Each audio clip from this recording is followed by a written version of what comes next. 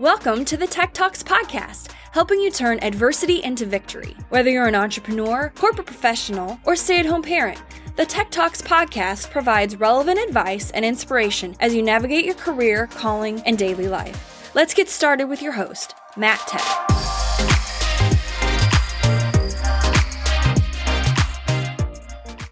The power of compounding. Whenever I tell people about compounding, they usually think of accruing interest in your retirement accounts. While this is a powerful and true concept as it relates to long-term investments, this manifests itself in most areas of life, including your daily habits. Albert Einstein said that compounding was the most powerful force in the universe. In finance, this means that you begin to earn interest on the interest, which multiplies your money at an accelerating rate, also known as the time value of money or the rule of 72. As you've discovered by now, this third foundation is built upon the first two: delayed gratification and long-term vision. So if you haven't listened to the first two episodes, I'm going to encourage you to stop and go back. Compounding is where you begin to see the fruits of your labor. Earlier, I mentioned that in college I was a music major. Now, as a percussionist, my main specialties were mallet percussion and timpani. For those of you that don't know what mallet percussion being the melodic instruments within the percussion family: xylophone, marimba, vibraphone, and such. I was presented a piece of music for the upcoming fall concert, and upon turning to the second movement of this piece, I could not believe what my eyes were staring at. For those whom are not familiar with orchestration or fundamental musical understanding, let me attempt to break down exactly what I saw. To start, the tempo, the speed of the movement was 180 beats per minute. To put that in perspective, stare at the second hand of a clock. Now imagine 3 beats occurring between each tick of the second hand. That was the tempo. Here's a metronome running 180 beats per minute.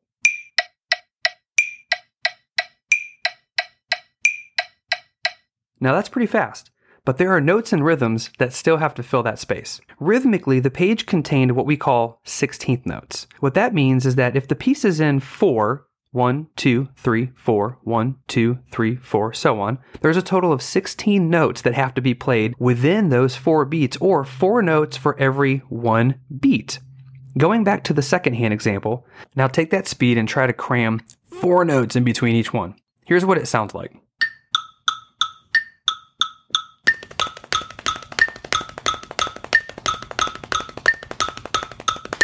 Now, not only did I have to play that rhythm, but I was on a melodic instrument, so it also required playing specific notes, like on a piano, within that same rhythm. Here's my best example using my voice so that you can get the idea.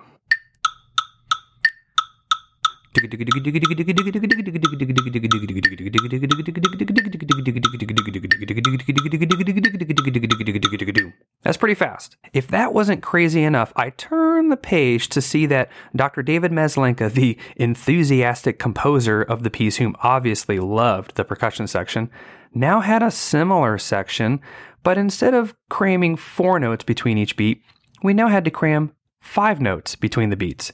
In music, we call these 16th note quintuplets. At 180 beats per minute, here's a rough idea of what that sounds like. On top of that, there's still on a melodic instrument, and I have to hit accurate notes too.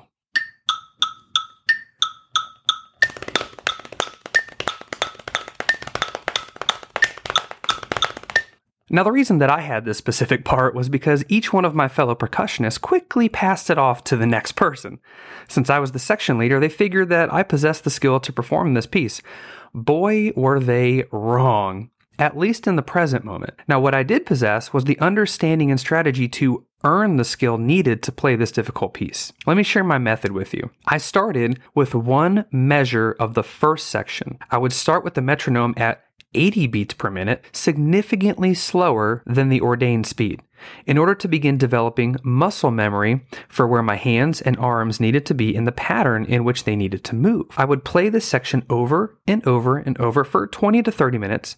Then I would turn the metronome up to 85 beats per minute, a small percentage change from the previous tempo. Growing up as an avid Dragon Ball Z fan, I thought this would relate a little bit better. I apologize if you weren't into it, but here it goes anyway. Goku and Gohan began training in a gravity machine. The gravity there was about 150 times heavier than the gravity on Earth. When they got out of the gravity room, they were exponentially better trained, and they moved so fast because Earth's gravity felt light. Same idea. I would focus on those two measures for 4 to 5 days, slowly increasing the tempo. Thankfully, the pattern was mostly repetitive, so the muscles I was developing in this section would play in my favor in later sections. I would then begin pushing my practice time into 190 beats per minute. Then 200. But if the tempo was 180, why would I go past that? For the same reason Goku trained in lower gravity, so that the original felt easier. The second section, the crazy named 16th note quintuplets, unfortunately did not require the same muscle memory.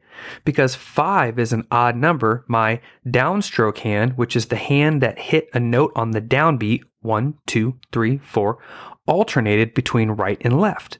This required a completely different method of muscle memory.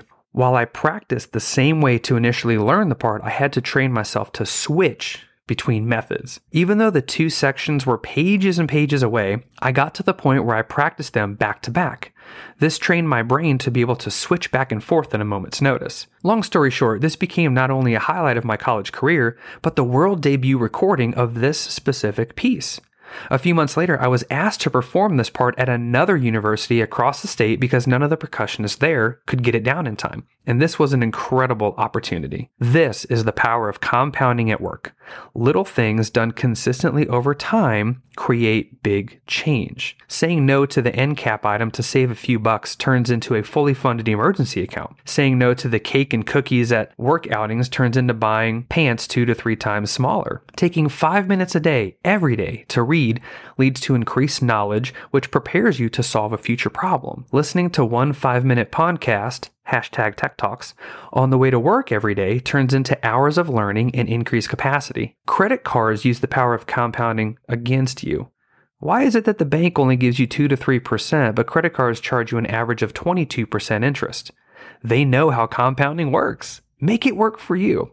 What are some of the little things you need to begin doing today? I encourage you to save these episodes to your podcast queue and listen to them over and over.